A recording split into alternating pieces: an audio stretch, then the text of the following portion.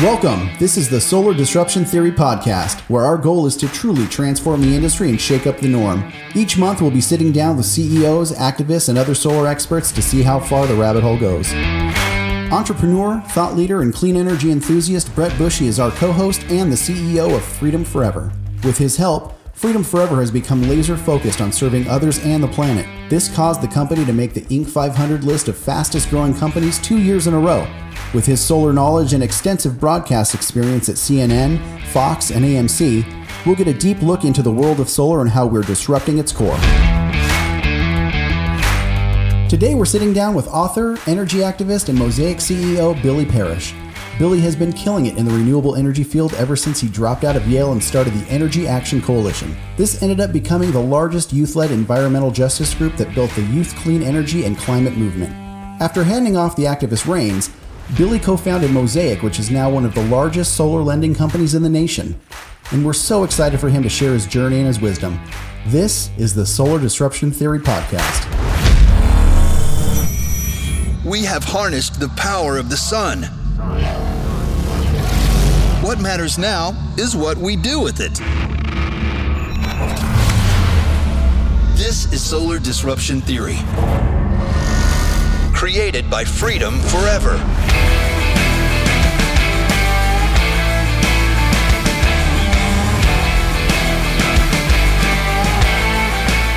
Hey everyone, I'm Sean McCready, and with me is Freedom Forever CEO Brett Bushy.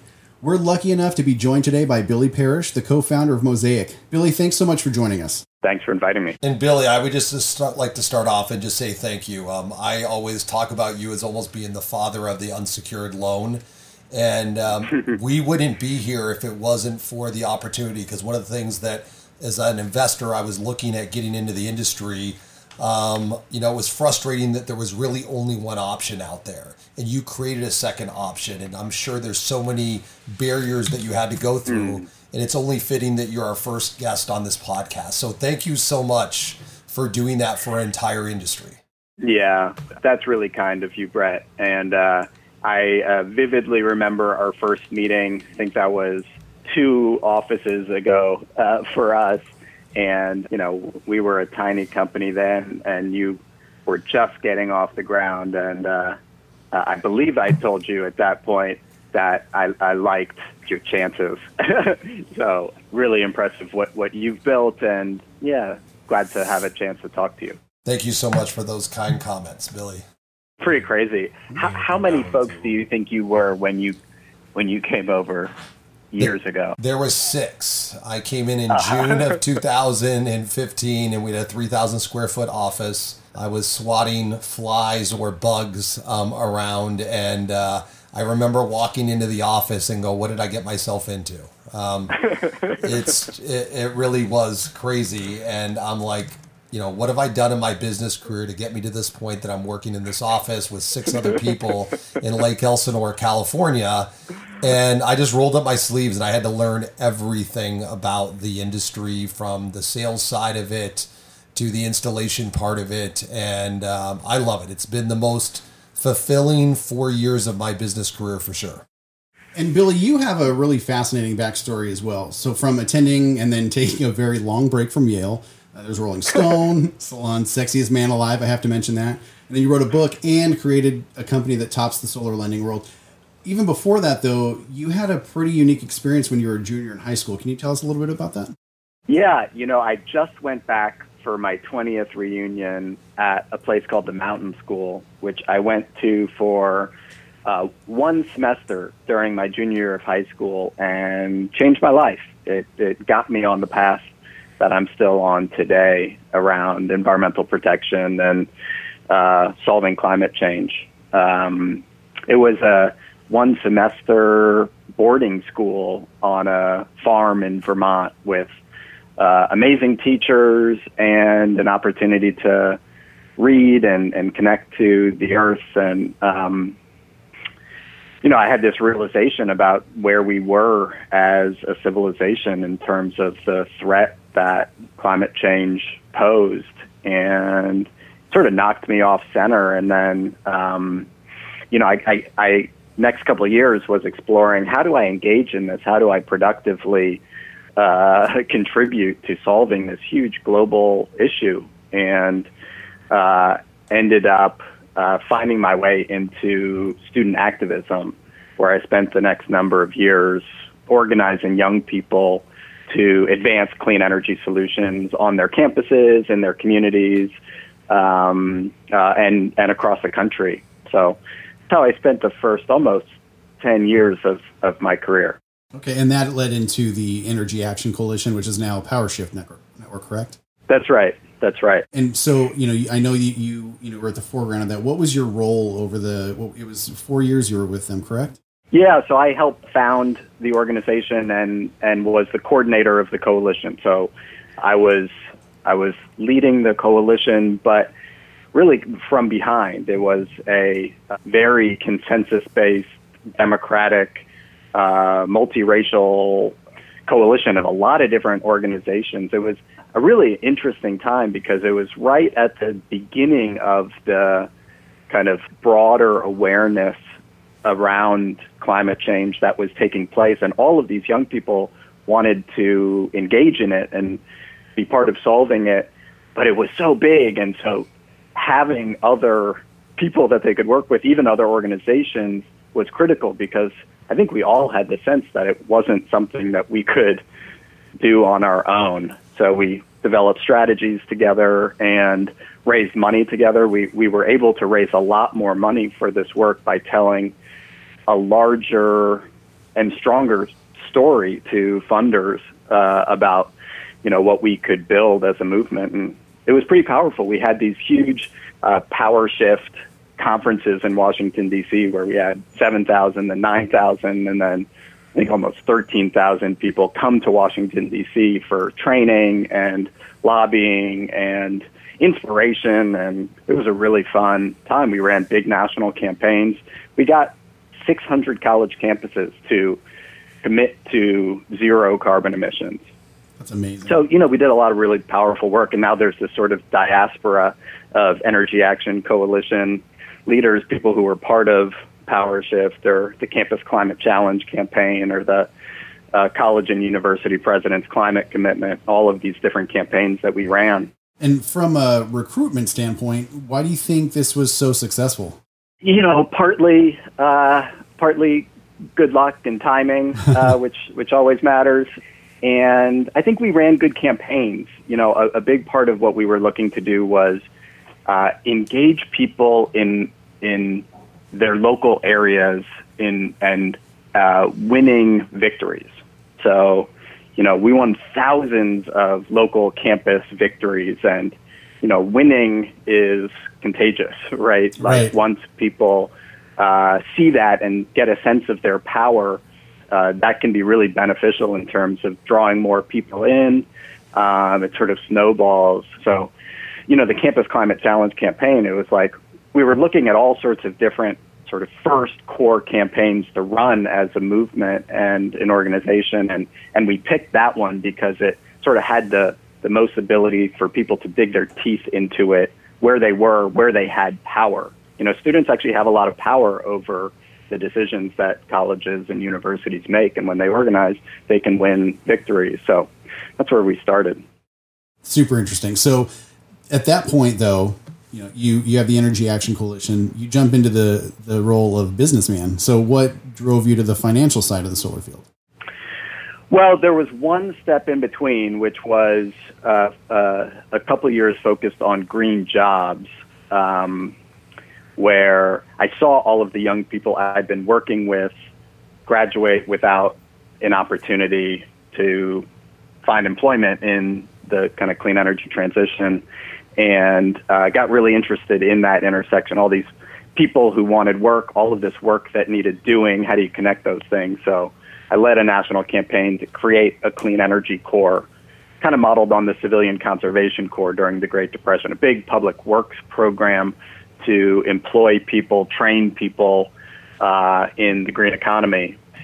So I did that for a couple of years and led a national campaign for that, and then ultimately was able to work with the Obama administration on the $80 billion green part of the Stimulus Act, which had the Energy Efficiency and Conservation Block Grant Program, and created a Clean Energy Service Corps, which expanded AmeriCorps to create these stipended job training opportunities for young people. And then that was the bridge to starting Mosaic with my founder partner, Dan Rosen, was ultimately realizing that businesses provide most of the goods and services that we enjoy, particularly, in the energy space, and that if we wanted to transform that industry, that we needed to get involved. We needed to understand it. And at that point, the opportunity and the need we really saw in the industry was around financing commercial solar projects was one. And then we saw this sort of problem with people who didn't own their homes, who wanted to participate in solar. So first iteration of Mosaic was a crowdfunding platform for commercial solar projects where people could get together and fund solar projects in their communities. And it was a way to try to bring new financing into the kind of small scale solar space, which was, and actually still is to this day, significantly kind of underbanked, underfinanced, and create a way for anybody to participate in clean energy and to do so profitably. We offered people a return on their investment, typically in the 4 to 7% range. And that was really fun, but sort of federal regulations around crowd investing didn't come together in the way we hoped they would. So in 2014, we pivoted the business model to provide really the first tech-enabled lending solution into the residential solar market. Okay. And then you did this little, tiny thing of being a pioneer in securitizing solar loans, just a couple $100 million in loans. How'd you break down those walls? You kind of ladder up, right? Our first loan partners were much higher cost. But it was a company called Partner Re. It was a reinsurance company that we first worked with, and we were the first to release a 20-year solar loan product into the market. There was a 20-year solar lease, but 12-year loans were the longest duration loans, which in many states didn't work to make solar a day one savings proposition for the customer. So stretching out that loan another 8 years made it so that in, at that point, probably 12 or 15 markets, people could save money day one switching to solar, which was a game changer. And then you pair that with the first kind of streamlined, simple process so that they can close a deal in one sitting was very powerful. Those were sort of both new things for residential solar, which was really exciting. But give a lot of credit to our partners at Partner Re, who, sat down with us and, we looked at proxy data for what solar loan performance might look like on a 20-year solar loan. There wasn't hardly any solar loan data out there. And so we've just kind of laddered to more and more cost-efficient funding over the, now 5.5 years that we've been in the space. So we've done 5 securitizations, increasing cost efficiency in each one. That's really important in the securitization markets to be a regular issuer and to issue at scale. And then we recently announced a direct origination program with SunTrust, which we're really excited about. They are in the process of merging with BB&T and will become the 6th largest bank in the country. And we have been working over the last, period of time to stand up that program. And it's a really big deal to get, big consumer banks in the U.S. involved in the space and funding loans on their balance sheet. Right. And, I've heard some interviews that you've done, and you have a knack for making this sound so easy, but I know we all know that this is challenging. You put in a lot of hard work, and on that note, what have been the big challenges with, these early stages of Mosaic? Oh gosh, how long do we have? I mean, as just the so many challenges starting any business from scratch, from building the right team and, evolving that team as you grow and your needs and challenges and opportunities evolve. The challenges of raising funding to forward the operations. Gosh, I mean, we talked to a lot of venture capitalists in the Bay Area before we were able to raise some capital, and fortunately, we're able to continue to fund the business and grow and find product market fit, and then raise the very large round a couple of years ago with Warburg Pincus, and then that has been a game changer in terms of how we work with the capital markets. Having the capitalization we have, and being profitable, they really matter to investors in solar loans. And think about where we were 3 years ago to where we are today. It's been a lot of work, but sort of a game-changing profile as a lender in the market, which has been really exciting. Billy, I have a question. With Warburg coming in, I know when you have private equity come in, a lot of things change. I know there's obviously a lot of positive, but I'd love to hear one positive thing about adding Warburg, and then also a negative or one of the challenges that you faced with having Warburg come in. Hot seat. Yeah, no, that's a good question. Let me think about that for a minute. And Billy, if you want to, we can come back to that. I have another question too. Is that? Yeah, no. Let me take a crack at it. As in many things, the positive and the negative are sort of two sides of the same coin. Warburg brought a discipline on operations and credit and liquidity that serve us incredibly well right now and will in the future.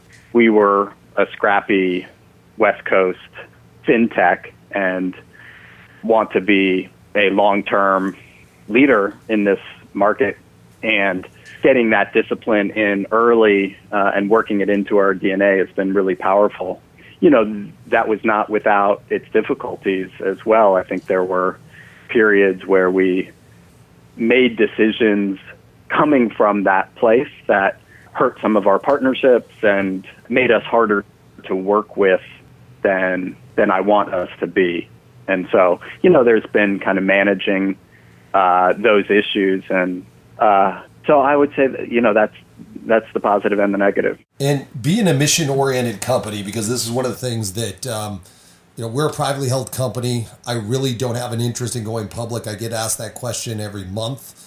And one of the reasons I do is I want to make sure that we maintain a mission focus in what we want to do. And sometimes when you're focused on return on investment, you can lose kind of that mission. Have you had any of those challenges as you've brought in private equity on those types of things? I feel as mission aligned as I've ever felt in my work.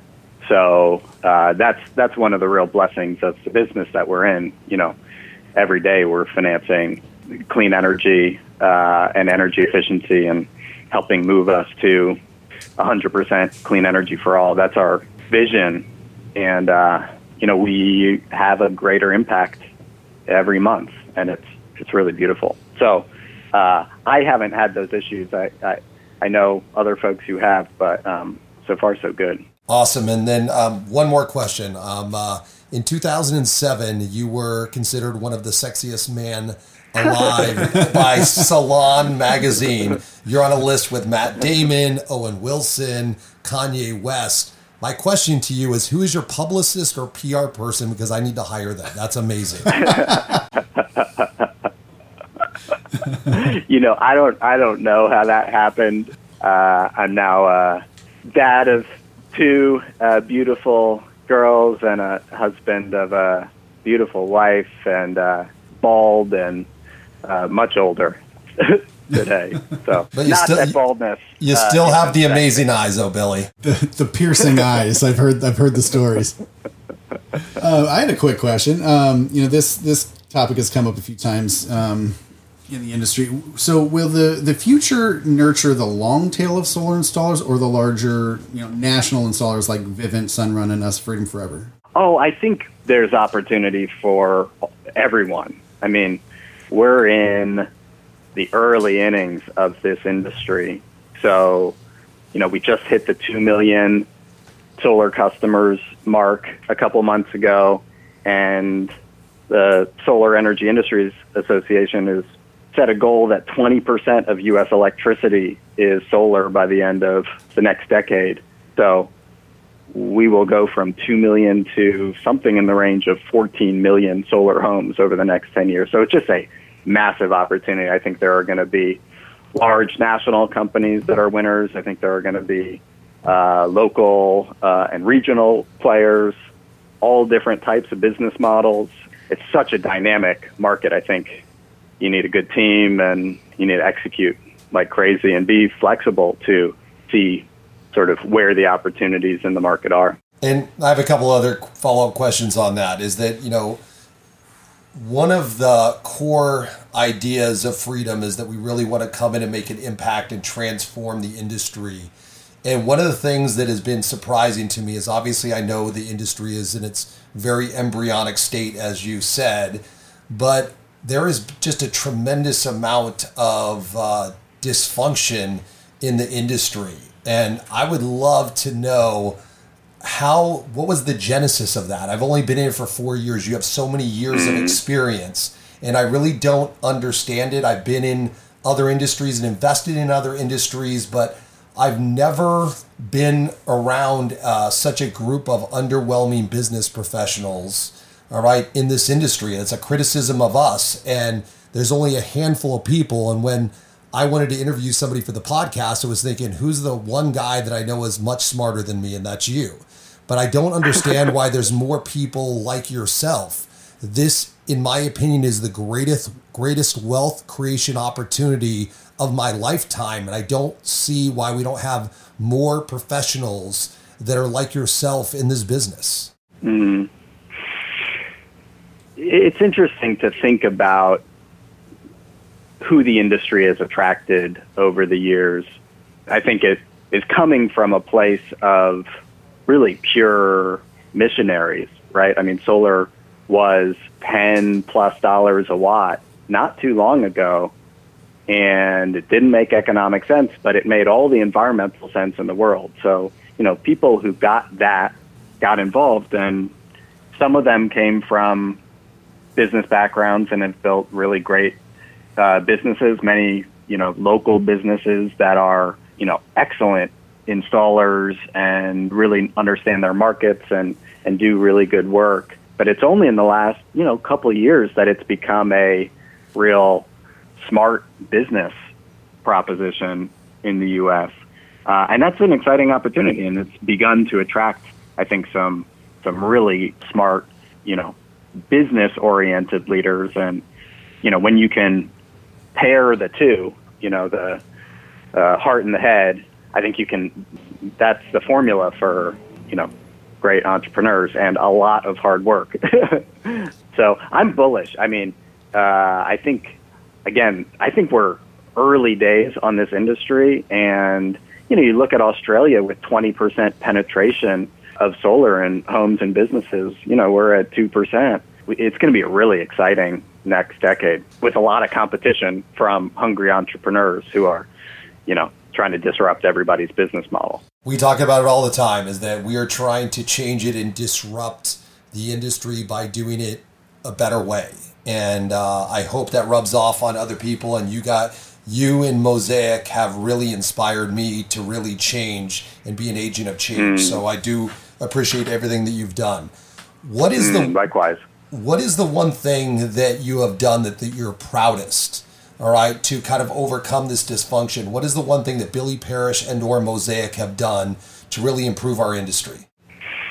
I would say it's the combined innovation around point of sale and the seamless ease of use, the simplicity, as well as the affordability of solar. So we've helped drive down the cost of capital by hundreds of basis points over the last couple of years. and made solar much simpler for people to own. And, as I think about where we are as an industry, we've come a long way, but solar is still way more expensive in the U.S. than it is in the other mature solar markets around the world. Average install cost here around $360 a watt, and most of Europe is in the 150, 160, 170 range. Australia, in the $120 a watt range. India, other places, sub-dollar a watt range. So we're, 2, 3, 4 times more expensive here on baseline. So the affordability is still a huge area of need and opportunity for the industry. And then the other is the simplicity. I mean, in Australia, you sign up for solar, it's installed in the next couple of days. It's generating electricity for your roof. You're seeing the benefits almost instantly. And in the U.S., as you know, it's a multi-month process. So with lots of hoops to jump through for the contractors, for the customers. And it's a big problem, and that's a big part of the higher cost in the U.S. I think that is the single biggest cost lever in residential solar today. So I have helped start something called the Solar Automated Permitting Process, which is looking to massively streamline the permitting interconnection processes around solar. And we think that, and SEIA, the solar industry now, has done analysis to suggest that there's $1 a watt savings or $7,000 per residential system just in streamlining the permitting, inspection, interconnection processes. So we're working in local areas, we're working across states, we're working on the solar code to do this. And I think that's going to, if we can accomplish this, that's worth the value of investment tax credit, right? $7,000 a system. That's the ITC that we can take out of cost to make solar more affordable for everyone and simpler, right? I mean, could you imagine in the U.S. if you could sign up for solar and it's producing electricity for you and benefit the next day? Billy, it is so frustrating because we know that we can do an installation in 2 to 3 days, and it's a hurry up and wait, and you have to create process. But there's so much red tape here in the United States. It's frustrating. You've kind of identified $1 a watt there, which I agree with you 100%. What are other things in addition to that get you down to that $1.70, $1.80? Because when you start getting down to those prices, it's cost effective in all 50 states. That's now, right. There's only about 23 states where you have first year cost savings because of the high costs in the U.S. How do we drive it down and get more solar panels on roofs? Yeah. So the big areas are 2/3 of the cost are in soft costs. So, almost 3 of the, well, let me put that a different way. Yeah. 2/3 of the cost of residential solar in the U.S. are soft costs. So permitting, inspection, interconnection, engineering, and procurement, overhead, those I think are some of the big areas, right? I mean, we want labor rates to stay the same. We want income or profitability of the contractors to stay the same, but we can reduce some of the hours that people have to work on the systems through automation, streamlining in the permitting, inspection, interconnection process, in the engineering and design, and making leaner operations. All of those things then translate into lower customer acquisition costs. So one of the ways that the permitting and inspection and interconnection process kills the cost of solar is that there's 5 to 10% customer cancellation rate for each week of delay of the installation. So all of these things kind of add to other parts of the cost stack. So I think just the solar app automated permitting process campaign can take that out, but it also impacts some of the other areas as well. There will be a little bit more in the hardware side of things. I don't think there's going to be dramatic reductions there, but I think there's still a little more to come. I mean, I'm talking to folks in other markets who are, getting panels much cheaper than here in the U.S. Part of that is the tariffs, which are misguided and just adding cost, as they are to all of the other things. You saw all these shoe companies send a letter recently to the Trump administration saying, you're adding cost. The consumers are paying for it. It's the same thing in solar. You put a tariff on and the American homeowner is paying that cost. So that's another way to reduce the cost of solar. Doesn't exist in a lot of other places. Preach to us, Billy. It's amazing. I love your insight. Solar plus storage. One of the obviously negatives of solar is it only works during the day or when the sun is out. What is, how do you see storage impacting the future of renewable energy? Oh, it's massive. The costs have come down a ton. They are continuing to come down very rapidly.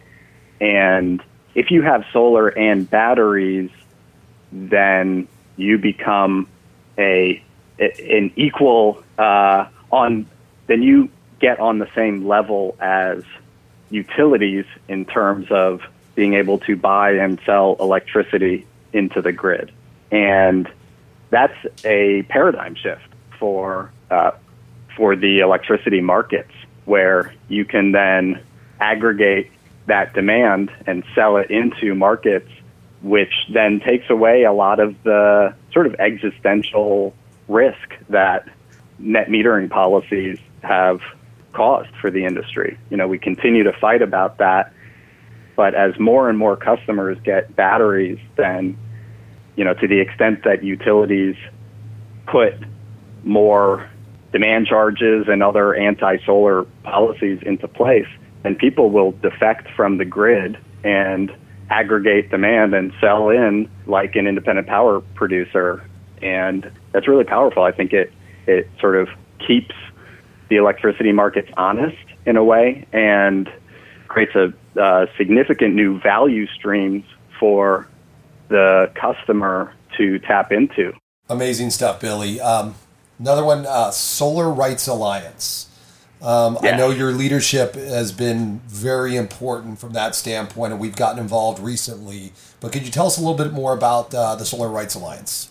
Yes, I'm incredibly excited about the Solar Rights Alliance and some of the solar advocacy that's emerging in California is really amazing. Bernadette Del Chiaro from CALSA and Dave Rosenfeld from the Solar Rights Alliance, two really amazing organizers who are helping mobilize the very large numbers of solar customers and solar companies here in California. And Solar Rights Alliance is effectively an NRA for solar. It's a solar customer advocacy organization that's mobilizing currently 25,000 solar customers in California. That's just the beginning, and winning victories. SMUD was looking to pass a demand charge, a sort of new fixed fee on solar in their territory, and the Solar Rights Alliance mobilized, reached out to 1,000 solar customers in their territory who got engaged and reached out to a variety of people about this proposed charge and killed it. And, we're going to see more and more people get involved in that. You think about, we go from 2 million to 14 million solar homeowners in the U.S. over the next 10 years. And if you get, some portion of them to join an organization to protect their rights as solar customers, you could have an organization that's very large and influential and can help protect and expand solar policies on every level, at the local level, at the state level, and at a federal level. So this is the best organizing model I've seen so far for solar customers, and I think it's one that's going to take off nationally. All right, PPA lease versus purchase, what's better and why? You know where I am on that one. I'm a believer in the solar loan as great option for customers who have the ability to monetize the tax credit, right? That's going to be the best economic value proposition if you can monetize the tax credit in most markets. If you can't, then a solar lease or a PPA is a great option. If you're unsure about the technology, or that would be another reason to maybe lease if you are concerned that it's going to continue to evolve. I don't have that concern. I think solar is a power plant that you put on your roof, and the economics of it are great. And the sooner people get into it, the sooner they start saving and generating positive cash flow from that as an investment. And that's what the solar loan enables. And one of the things I'm always surprised is there was a study that Ben Hone did that was funded by the Department of Energy, Selling into the Sun, talking about the increase in home values when you purchase solar. You still haven't seen a lot of people using that. And why is that not top of mind to someone purchasing solar versus leasing or entering into a power purchase agreement? That's a really good point. And that is beginning to change. It was only recently that Fannie and Freddie coordinated with the realtors to come up with a standard way to assess the value of solar on your home. So it used to be that while in many cases it did add value, people weren't sure it would or didn't have a good sense of how much it would. So that's just come into play. So I do think that will become a stronger and stronger selling point for solar ownership over time. I mean, ultimately, if you're paying $30,000 for something that's going to generate, at least 2, if not 3 times that value in electricity over the next couple decades, that's value that accrues to the home if you price it right. So it's pretty powerful. You don't get that same benefit in most cases if you're leasing. Agreed, 100%. Favorite Prince story?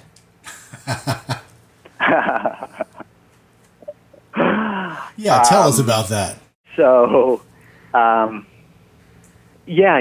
the very early days of Mosaic, we were trying to figure out where to do our first projects, and weren't having a lot of success. We're, a couple crowd-funded projects where we had a site that we were working with and just weren't able to sort of get the deal done. And my co-founder and I were trying to figure out, where to go next. And I got a call from my friend Van Jones, who is a CNN correspondent now. I think the smartest political commentator in the country.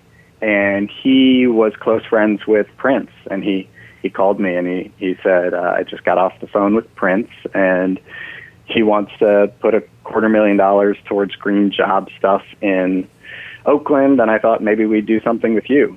Van had started an organization called the Ella Baker Center, which worked in Oakland on green jobs and other criminal justice, other local issues. And we put together our first projects were matched $250,000 of grant-funded money from Prince with $250,000 of crowd-funded money to put solar on 4 amazing local community centers in Oakland, which is how we got our start. And I never met the man, so that's definitely a regret in this journey. Still such a great story, though. And I think with that, that's our time. I think it's a good note to end on there. Yeah, and Billy, I just want to thank you so much from the bottom of my heart, is that I have never been so fulfilled being in any industry and any investment that I've ever made. And if it wasn't for people like yourself that saw the light way before I did, I wouldn't have that opportunity. So I'm blessed and thankful to know you and to be a part of this journey with Mosaic. You guys have been an amazing partner with us, but I personally thank you for having the vision and really making an impact, because there is so many more solar panels on roof, and you've actually made an impact on climate change. And I know that was one of your goals. I know sometimes you don't hear that all the time, but you're amazing. And I'm so thankful to know you and to work with you. Feelings mutual. And I can't wait to see you in a couple weeks. Looking forward to it. Billy, thanks so much for joining us. And for more information on Billy and Mosaic, please head over to joinmosaic.com. And if you want more information on the Solar Rights Alliance, you can head over to solarrights.org. For anything you need to know about Freedom Forever and the Solar Disruption Theory podcast, visit solardisruptiontheory.com or freedomforever.com. Also, make sure to subscribe, leave a review, and help us share this podcast with the rest of the world. On behalf of Brett, Billy, and myself, thanks so much for listening to the Solar Disruption Theory podcast, and we'll see you soon.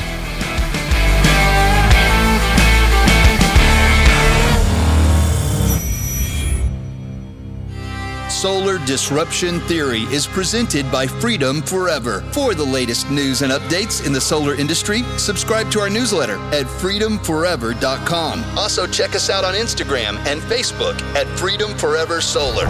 Freedom now, freedom tomorrow, freedom forever. Madden and Mitchell Media.